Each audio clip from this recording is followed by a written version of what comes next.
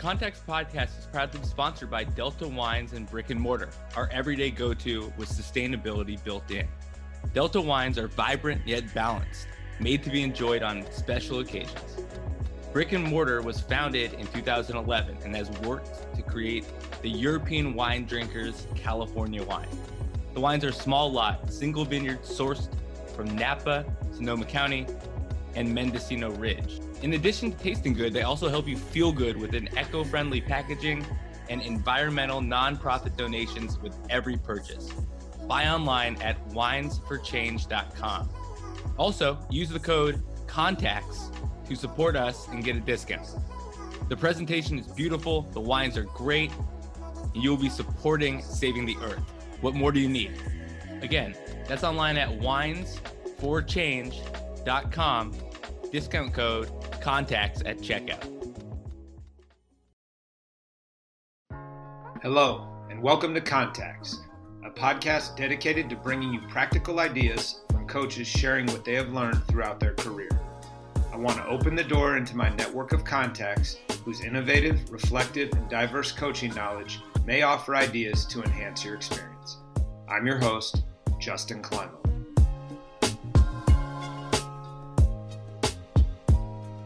Welcome back to Contacts. We are here today with Demario Warren, head football coach at the University of Southern Utah. Coach, thanks for joining us today. Thanks for having me, Climo. Hey, take us through your background as a coach. How did you end up coaching? How did you end up in Utah? How did you transition into being the head coach? What's your journey, and can you inform us of how that's gone?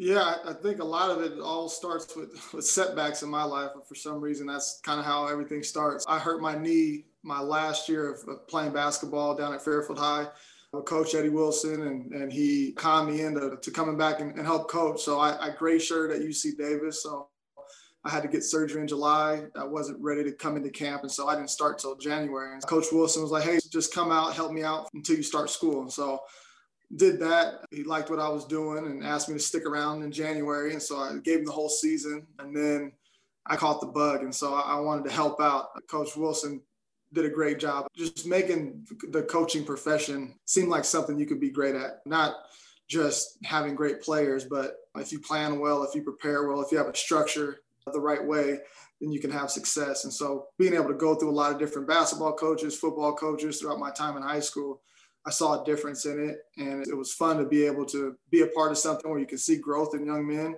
but also keep that competitive level personally and trying to figure out ways how you can manipulate games and things like that. So it was a great experience. Went to Davis. My whole time there, I was coaching basketball with Coach Wilson.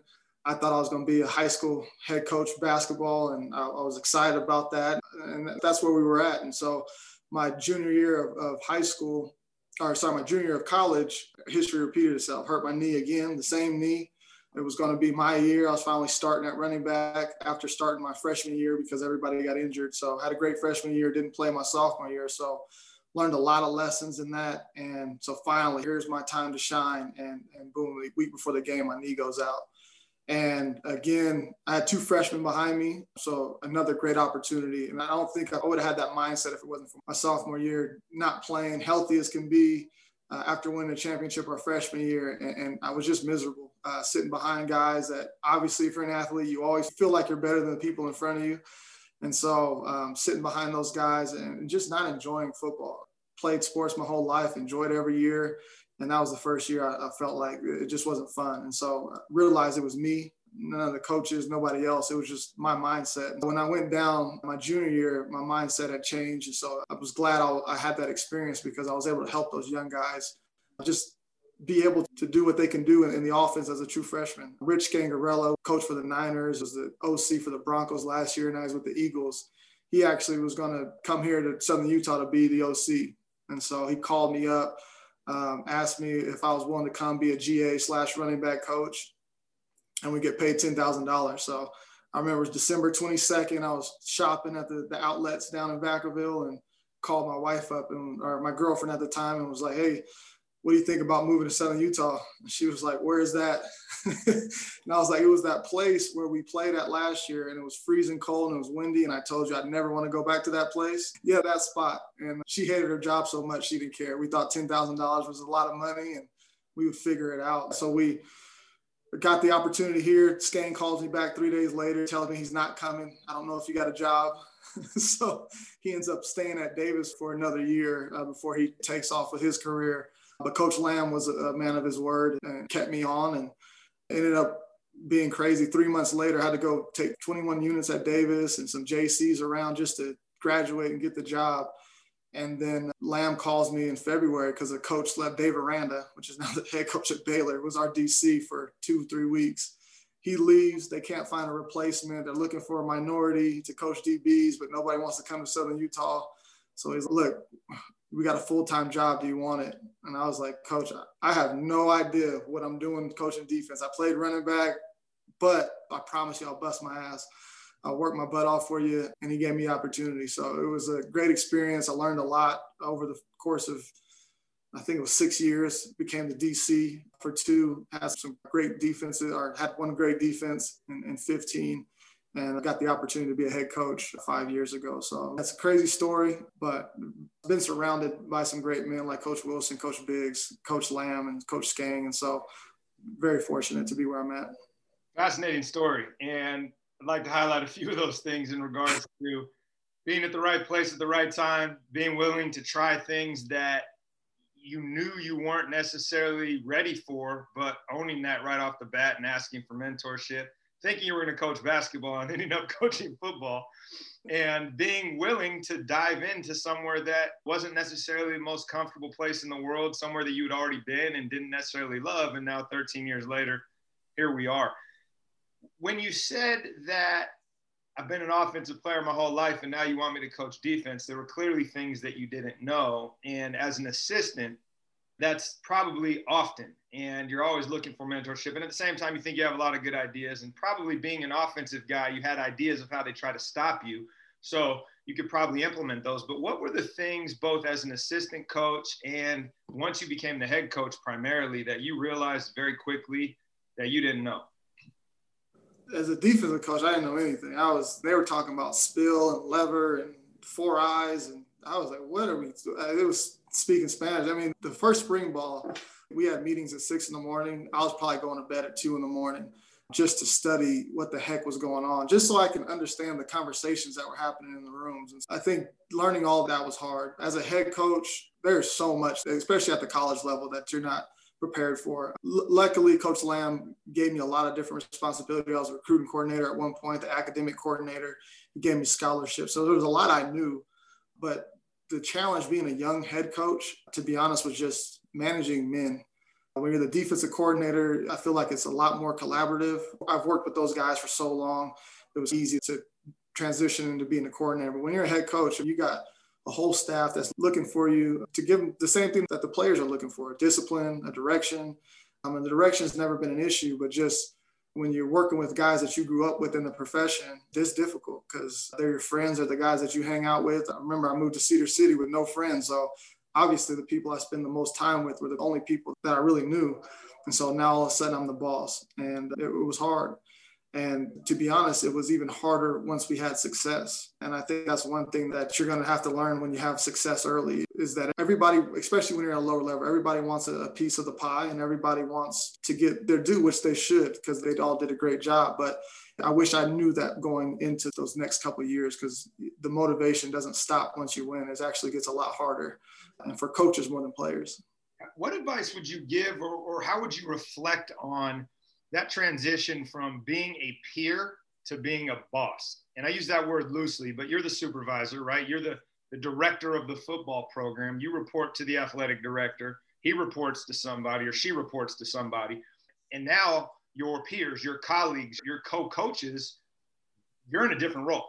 How did that affect the relationship? How did you navigate that as a leader? And what lessons did you learn? Again, I think you just have to plan out things. I think that's the biggest thing. And I worked with everybody so closely to get the job.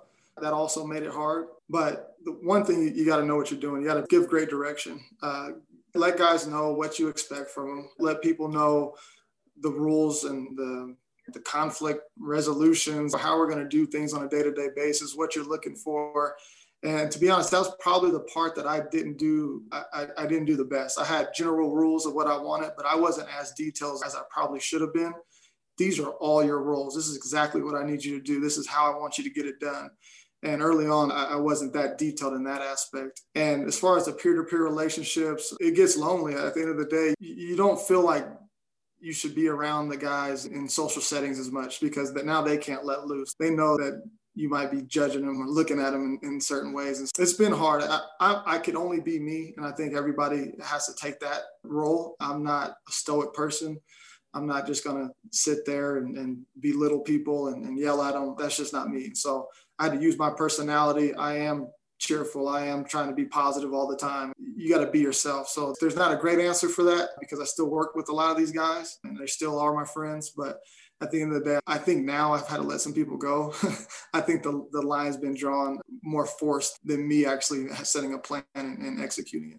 But I think you learned from that. And I think you did name some things. You need to be disciplined. You need to have clear expectations, directives, and empower them to go execute that and then hold them accountable in the same way that you would your athletes. And I think to your point, that separation of role becomes a little complex because as the boss, you're wearing a hat and what used to be a suggestion now feels like a directive to people that are your direct reports, and navigating that is always a challenge, as I've learned in this job.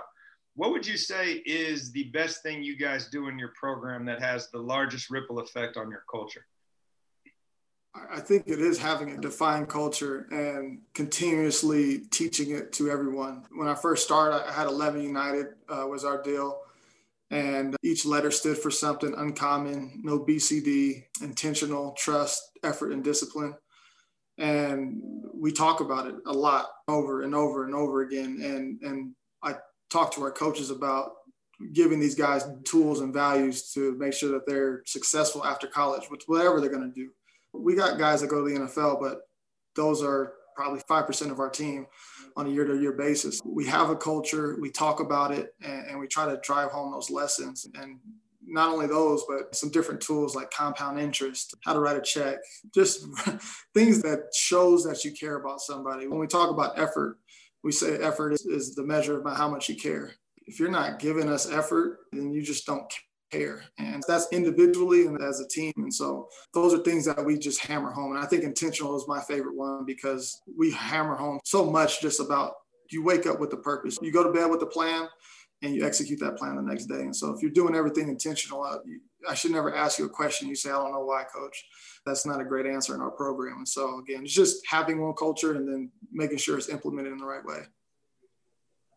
Love that. And you mentioned no BCD, which I would imagine you gleaned from other programs and other situations. What have you learned watching other teams and exploring what they do, be it football programs or basketball or softball or anything? I love watching coaches. I'm always watching. That could be games on TV. It could be watching Little League soccer. Your eyes just go to the coach and you can, oh yeah, he's pissed right now, or oh, he's in a tough spot because of the situation. I study as much as I can, everything. The No BCD was from Urban Meyer's program. I've worked at Ohio State. I've been a part of some great programs. I think Coach Wilson at Fairfield has given me that planning, just how to plan, how to be detailed about everything. He was sending me to go scout in high school for playoff games. And the amount of detail that it takes to set a plan is huge. And Coach Biggs was the person that cared for me outside of football. I had a kid at 19, and my mom was a single mother at 15. I was going to drop out. I was going to just start to support my family because I didn't have my dad around, and I didn't want to be not supportive to my family. And Coach Biggs and my mom and some other people, but Coach Biggs was the one that said, hey, you can do this. Whatever goals you and Amanda have, I've met both of you guys. You guys got your head on your shoulders. You can do everything that you want to do. And being a head coach at 30 was not in the plans, but if it wasn't for that conversation, I don't think I would have had that opportunity. And so I think I've been fortunate to be around a lot of people. Coach Lamb ran this program for the first 8 years I was here. And he was another person that wanted to do things the right way and wanted to work hard. He always had a shirt that had no bad days on it. He also had a shirt that says Piss Excellence, but that was a different story. I've been fortunate to see some programs up close. I wish maybe one thing I would regret is being around more great programs so I could learn more. But nowadays with the books and really audio books, because reading puts me to sleep, I'm able to read a lot more or listen a lot more and just steal ideas from other people that have success. The guy at Villanova is awesome, and I think he teaches some great lessons. And so I just try to learn as much as I can from those guys. Love that it's not provincial to football, that you're looking outside the box, you're trying to figure out different ways to have an impact, and especially with your athletes and your staff. And it's not just X's and O's and how do I run this play, but how do I add to our culture, teach these lessons that they can carry over. And the fact that you got that through your experience and all your coaches who poured into you as a person and not just an athlete, I think that's really the takeaway. How has your approach to coaching changed throughout your career? How have you evolved? I think when I first was there, when I first got into coaching, I didn't know much. So it was more, I just need to bring energy every day. And that's still important. You got to bring energy. You got to be the young coach and make sure your guys are flying around and doing the right things, making sure they're going to class. You're just so paranoid as a young coach. You don't want to screw up anything. Now it's more of just trying to be the best you can be every day and try to find ways to get better. I think that's one thing that I hope that keeps me going, to try to never be satisfied with learning new things and continue to grow on it. I think as I got set in my ways, it was like, all right, this is how you play defense. This is the only way how you play defense. But in this profession, I understand things are going to change. All of a sudden, all the spread offenses are in, and now people are starting to motion, and now we're getting back to big sets. It just all goes in cycles. You got to find a way to keep things fresh for you and the players and the coaches, because if you don't, you'll get burned out. You coach a lot of hours, and so you want to make sure things are fresh, but also continue just to grow. I think the one thing that I tell all young coaches, you got to set a plan, not only goals, how are you going to achieve those goals? So I remember as a coordinator, one of my goals was to be the head coach, our FBS position coach. It was one or the other, but it was the weekly and monthly task list that I gave myself. It was reading a book a month. It was reaching out to connections twice a month. It was spending 2 hours on the scheme a week. It was just to make sure that I was going through the progress, because I had to be real with myself. Because if I give myself all these tasks, daily, weekly, monthly, and I'm not doing it, then I'm full of crap. That's not a real goal for myself. These are the things I think that's going to help me get there. And if I don't do those tasks, then I don't deserve the opportunity to get there. And so I was able to do that for many years and still try to do that now, set tasks to reach the goals that I'm trying to get to. Goals without a plan are just wishes or dreams. And so to be able at a young age to figure that piece out, to execute the plan, accomplish your goals, and continue to set them versus resting on your laurels has probably allowed you as a program and as an individual to find a success while you're there. What would you offer in regards to learning how to acclimate to a new situation? And I ask this because going from Fairfield, California to Southern Utah was probably a little bit of culture shock.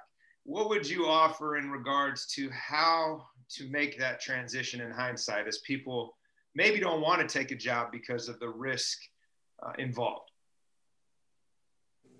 I'm a boring person. It's my family. And as long as I got them, I'm really good at my work. I work a lot.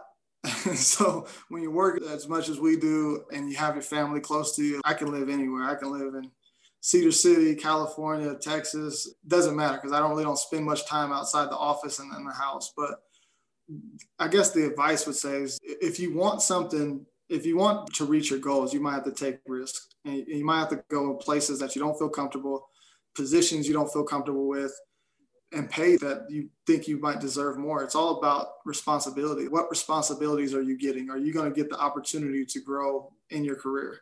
If you get the opportunities, then the money is secondary. And as long as you can continue to grow in your profession and not have to worry about money, then you got to take the chance. And if you're single and you don't have a family, you got to go. As long as you can stay single and continue to go in this profession, the better chance you get to meet more coaches, you get to learn different things, and you can just grind as much as you want to be the best coach you can become. So I just encourage people to take those risks. Coach Scangarella is a great example of that. He was at Davis, but has been to Millsaps in Mississippi. He's been to Wagner in New York. He's been with the Atlanta Falcons. He's been with the Niners, the Broncos, the Eagles. So he's been all over the place. And that's because he knows a lot of people and he was able to experience and learn from different people. So take the opportunity. Don't shy away from it if you get a chance to grow. And it doesn't matter where it's at. So let's talk about that for a second. He knows a lot of people. How have you continued as you grew into a head coach to maintain or grow your network, both as a professional and in search of mentorship? How have you actively done that, and what advice do you have regarding that? Yeah, this profession, some people that just network and they get jobs off of it. But I think there's a lot of people that just want to do quality work where they're at. And to me, that's the best way to go is to be the best coach you can be at your job. Because at the end of the day, when you get hired from somewhere, it's the assistants that they're going to call, or it's the AD or the janitor that works with you. They're not going to call people that never worked with you. And so you're interviewing every single day for everyone around you. You don't know who knows. And so that's first and foremost. But as far as networking, I've been able to just volunteer on different committees. I started off with the AFCA Summer Manual Committee. Now I'm on the Rules Committee for National with David Shaw as the head of that. And so you just start to meet people through those things and you start to build relationships. You try to go study. I've studied at Arizona State with Herm Edwards a couple of times. I think if you approach people and you're genuinely just trying to learn, they're a lot more accepting of you. If you're just reaching out because you want to get a job, then they'll probably forget to call you back or text you back when you call. So I think it's just genuinely trying to find people that is similar to you. If you run a certain scheme or you might have read their book and you got something that you want to ask a question about, genuinely try to get some information from people and find ways to be valuable. There's a running back coach at San Jose State that was at McClymonds High School and was at Contra Costa JC. But every time I went there, as I was a college coach, and he's much older than me, but doesn't mean he's not a better coach than me. I went over there and I went to the high school, and he did not only have all his stuff situated, he had every recruit from Oakland. And so he made himself valuable to me. And I'm sure he did with every other coach. And that's why he's in college now, is because he found a way to make himself valuable. What can he do to separate himself from all these other high school coaches that are trying to be in college? And he did that. He didn't have the connections. He didn't play at a big university football wise. He made himself valuable, and everybody knows Coach Zoe now. He's a legend. Well, the key takeaway here is if you work at your craft every day and you try to be great where you are. I loved your quote. You're interviewing every day for your job because you don't know who's watching. And I think there's a lesson in that itself. And when you reach out, it's not transactional. Hey, let me build this relationship so down the road you'll give me a job. It's no, I want to learn what you do. And you mentioned Herm. Herm's a local guy from here, very connected to our area, and has always been extremely gracious with his time and his energy and his availability. And so the fact that you bring that up, and you're in Utah and it's a small world connection, and that's the key, right? Very rarely are you going to find somebody who says, no, I don't want to help you grow as a person, because somebody helped them. And so the risk of reaching out or building that network to get better versus to leverage it into something else, I think is the key takeaway there. If you were starting over today, let's do this two ways. Let's say as a 19-year-old, when Coach Wilson roped you into doing things right away while you were trying to play collegiate football, and as an older veteran football coach who's now figured out your path and where you're going in life, what advice would you have for your younger self?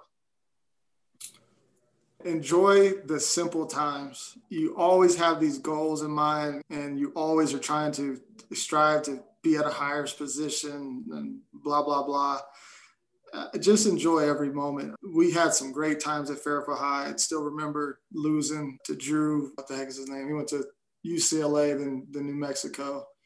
Drew Gordon, Aaron Gordon's brother. But remember those times and just try to sit in those moments a little bit more. When you have success, when you're helping a kid out, make sure that you enjoy it, because as you get higher up and higher up, the more stress comes, the more wins and the more losses come. And I need to enjoy the wins more. I think I've learned that over the last 2 years, having 2 back-to-back tough seasons. You just always feel like you take the wins for granted, and the losses you took way too hard. I think before we got on, you talked about where you're at in your career, and I think it's more about the process. The win, and in my profession, I have to win. I will get fired, but it doesn't really matter how much you stress about winning, because that's not what it comes down to anyway. It is about the process. It is about doing things right, because if you can be consistent, you're going to have more wins. And so we've been talking to our team this year about, I'd rather be consistent than have highlights, because highlights are something that are extraordinary. And if you put that ball in that same spot, that catch that you made, you're going to drop them way more often than you're going to catch them. And so let's just try to put the ball in a place where he can catch it and not create highlights. I'd rather have consistency over highlights. So I would say enjoy the good moments more, and just understand that the bad moments are just learning experiences. It takes me back to both my conversation with Eddie and with Brandon Laird, who's at Sac State, who said there's beauty in simplicity, and the way in which you can focus on the process of doing things and getting better at a small amount of things versus trying to be the most creative individual in the world generally leads to whatever you want to define success as. Guys from our area like Drew Hibbs, who's won multiple state championships as a basketball coach, when you actually go watch and you spend time with him, the things that they do aren't complicated. They're just really good at what they do. And so I think that's great advice. And anybody that's getting into this, take that for what it is. And as you've probably learned, you talk to somebody, you go to a clinic, you have this great idea, but does it fit, right? Is it mission appropriate for what you do? And I think that's really the takeaway as a youngster, right? As somebody getting into this profession. Before we go, you mentioned early on how you got into this was through disappointment and your injury and not necessarily getting the path that you had hoped for. And on that idea of failures, but are there any that you can point to that you tried something or you thought something was going to work, and through the result of falling down, you were able to learn a great lesson that you can share with us?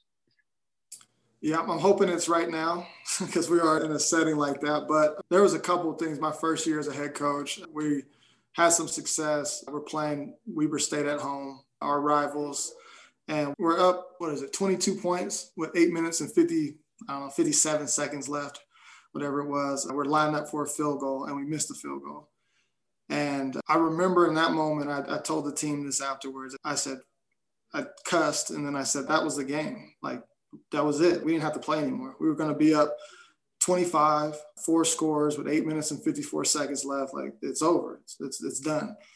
And obviously I'm telling the story because they come back and they end up beating us. And there was a couple bad penalties late in the game where we stopped the clock for them just to get an opportunity to score the last touchdown.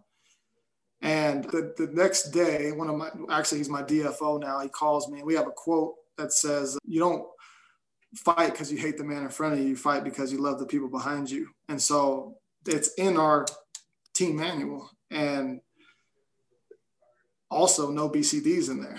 And I'm complaining about being up 22 with 8 minutes and 54 seconds left because we missed a field goal. And I don't know who heard me or whatever, but again, if you're not living by your culture, how do you expect the people behind you to do that? And so I learned a valuable lesson that whatever we say our culture is and whatever we say our value is, that I need to be the leader and be able to follow that. And we ended up being 6-5 that year and having a good season. But I think that lesson, we had a saying the next year is leave no doubt 854. And no matter what we were doing, we made them carry kettlebells for 8 minutes and 54 seconds and see how far they can do it. But that was the whole thing. And we come back the next season, win the most games in school history. And it was because of some failure. And so, again, if it wasn't for my player that got me to think about the quote that was in our team manual, think about just our values and what we're built on, I don't know if we learned that lesson. So there's lessons to be learned in every failure. You might have to dig deeper than the surface, but there's some things that you can learn from for sure. Love that. And I think that comes with maturity, right? You being willing and able to take feedback from a player, you being willing and able to look within versus looking outward to figure out what you can control and what you can do to remedy the situation. Coach, thanks for being here today. This has been awesome. Appreciate having you. Looking forward to you guys playing in February and seeing how the season goes. Appreciate it. Thanks for having me. This podcast was also brought to you by teachhoops.com. As coaches, our inboxes get flooded with noise on how to make your program better. Teachhoops.com will get you focused on what needs to get done. One thing you've heard from these podcasts is no matter the experience, you got to keep pushing yourself to be better. Coach Steve Collins will help you direct that noise. He is there to help you. He has the credentials as a coach, and he's never turned down a Teach Hoops member.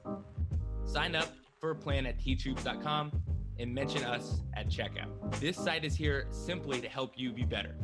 Take advantage and see you on the court. Remember, go to teachhoops.com.